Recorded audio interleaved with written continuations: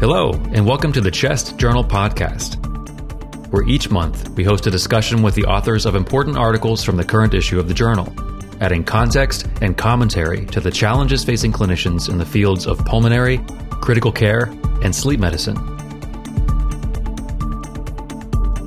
To introduce today's topic, here's your host, Dr. Gretchen Winter. On behalf of Chest, I would like to welcome you to this Chest Journal podcast. I'm Dr. Gretchen Winter, your Chest podcast moderator. So thank you all for joining us today for the fifth part in a series of podcasts with Dr. Jamie Stoller, where we're discussing leadership development in line with his series of articles published in Chest. Today, we're going to be discussing the article, Creating an Organizational Culture for the Chest Physician. Now, Dr. Stoller is a pulmonary and critical care physician and the chairman of the Education Institute at the Cleveland Clinic. He holds the Gene Wald Bennett Professorship of Medicine at the Cleveland Clinic Lerner College of Medicine and the Sampson Global Leadership Academy Endowed Chair. His pulmonary research regard alpha-1 antitrypsin deficiency, and he served on the board of directors of the Alpha-1 Foundation. And his interest in leadership and leadership development stems from his pursuit of a master's in organizational development, and he serves as an adjunct professor of organizational behavior at the Weatherhood School of Management of Case Western Reserve University and honorary visiting professor at the Bayes School of Business, City University in London.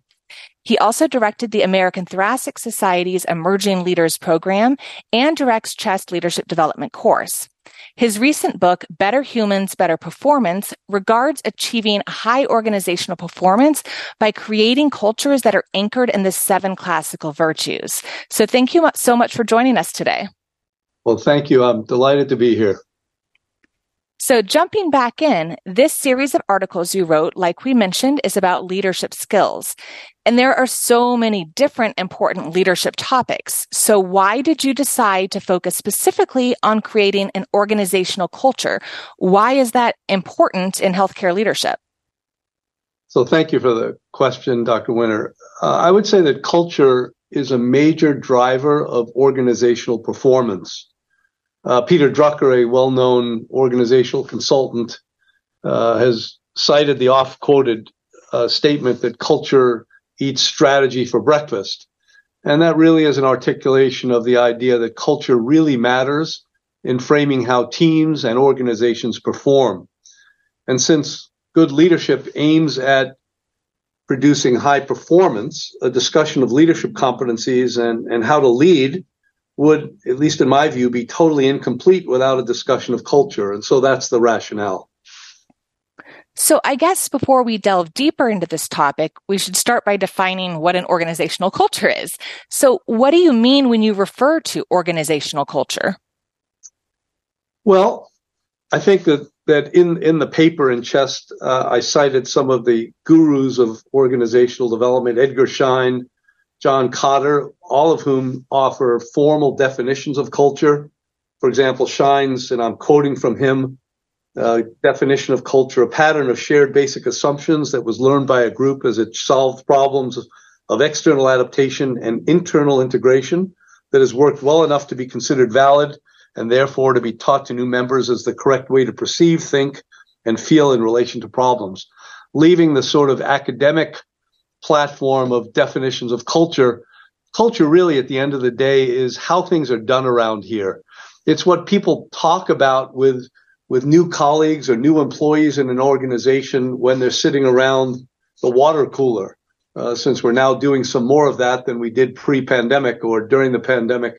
That's the sort of, that's the essence of culture. How do we think about this problem in this place? And how do we navigate this challenge? Who do I talk to, et cetera? That's what culture is. So in the article, you discuss something a little disturbing, that only 30% of employees are fully engaged, 50% are not engaged, and 20% are actually actively disengaged. So engagement is obviously pretty important in creating good organizational culture. So what can leaders do to promote engagement? Are there specific leadership characteristics to focus on? Yeah, it's a great question. And again, it comes to the idea that high performance really occurs when leaders release discretionary effort in the organization. That means that people will do the right thing when no one is watching. People that are aligned in the mission and are focused on the organizational's goals. At the end of the day, people feel engaged when three things occur: when they belong, they matter, and they make a difference. And so leaders need to create cultures in which people feel like they belong, matter, and make a difference. This is very much tied into the whole focus currently on diversity, equity, and inclusion as well. These issues overlap very much. But when leaders can create those climates and when people release discretionary effort, then organizations perform well and people are engaged. And so it's a full cycle. Culture drives engagement, engagement drives performance, and leadership is around driving high performance. I think that's the response. Now, just taking it one step slightly deeper, high performance and releasing discretionary effort, as we've discussed before, and as you mentioned in your kind introduction, comes from, in my view, creating cultures that are anchored in the 7 classic virtues: trust, compassion, hope, justice, wisdom, temperance, courage. That when leaders are intentional about the culture and create cultures that are anchored in those principles and that have a common vocabulary, a common language about those things, that's when culture really gets deeply entrenched. So I'll stop there. So you just discussed some of the leadership skills or traits that can help lead to a stronger organizational culture, but what are some of the common things done wrong that can hinder it? Well, culture is like a garden. That is to say, it will grow whether you tend to it or not. And as you know, and as our listeners that are gardeners all know, if you don't tend to it, you'll have a weed-laden garden. In contrast, if you aspire to having a beautiful English garden, then it requires attention and intentionality. And the notion here is that leaders can frame cultures by engaging employees in crafting shared values by being intentional about the culture. And so I bring this idea of credos up. There's a well-known instance of Johnson & Johnson. Johnson & Johnson, the company that's been, recently involved, obviously, in various vaccines and so on, that everyone knows. There's a classic story in 1985, I believe it was, when Tylenol on the shelves was tainted by cyanide and individuals in Chicago were killed. The then CEO of Johnson & Johnson reverted to an organizational credo, which is available online for readers, that says, essentially patients first or customers first, safety above all else. And the response to that credo, which was a framing of their culture, resulted in taking every bottle of Tylenol off the shelf, which cost a fortune to the company. But that culture of alignment with values and authenticity resulted in resilience, such that Johnson & Johnson now, almost 40 years later, is still a going concern, still in business. And that's a reflection of the fact that they had discipline and intentionality and authenticity about the culture. And so the whole point of this is that being intentional about the culture is a very important driver of high performance. I'll stop there.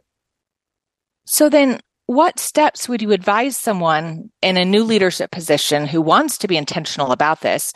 What steps should they take to help establish this strong organizational culture? Well, I think they can model organizations that have strong cultures. They can study the concept of culture. This was the attempt in that paper in CHEST to at least surface those issues a little more than most lung doctors are used to thinking about, at least in my experience. And then with that as a background, being intentional about creating the culture, using a common language, developing a credo for the organization that is that is jointly written and developed by everyone in the organization. These are strategies that one can use to harvest the group's wisdom and to get alignment in common values, which again can be drivers of high performance. So on the other hand, let's say you have someone who's been in a leadership role for a while, but the organizational culture is really not flourishing. What steps would you recommend that they take at that point? Well, at the end of the day, I'm a strong believer in the wisdom of the group. And I think that when organizations or teams fail in their performance, it happens to all of us in all organizations.